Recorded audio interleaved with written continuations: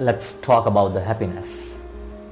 Happiness is something which is the attitude and which is our reaction towards whatever we have, whatever will happen around us.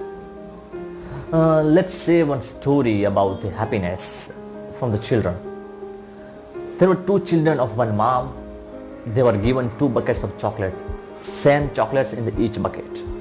There are 30 chocolates in each bucket. And they were asked to eat 1 chocolate every day. There were different kind of chocolate, from smaller one to bigger one. From the beginning of the day, there were 2 children who start to eat day by day, 1 chocolate each day.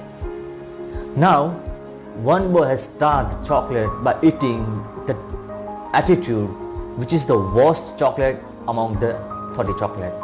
He has eaten first chocolate, which is the worst among them. Second day, the same scenario.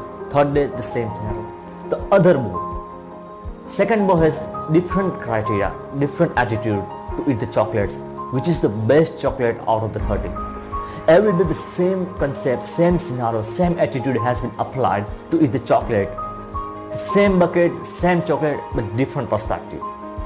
The same story which gives the moral of the story that at the end of the day, 30th day, the worst boy has always eat the worst chocolate, and the attitude, which is the good, best one, has eat the best chocolate at 30 days.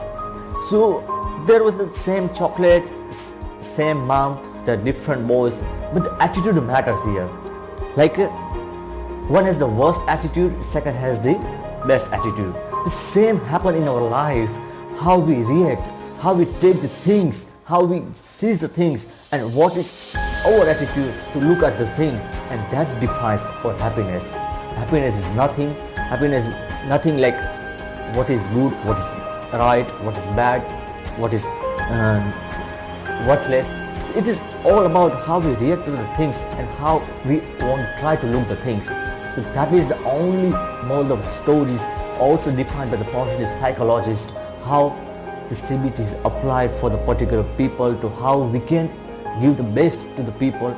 Same thing is applied by the psychologist. So happiness is the attitude, not anything else.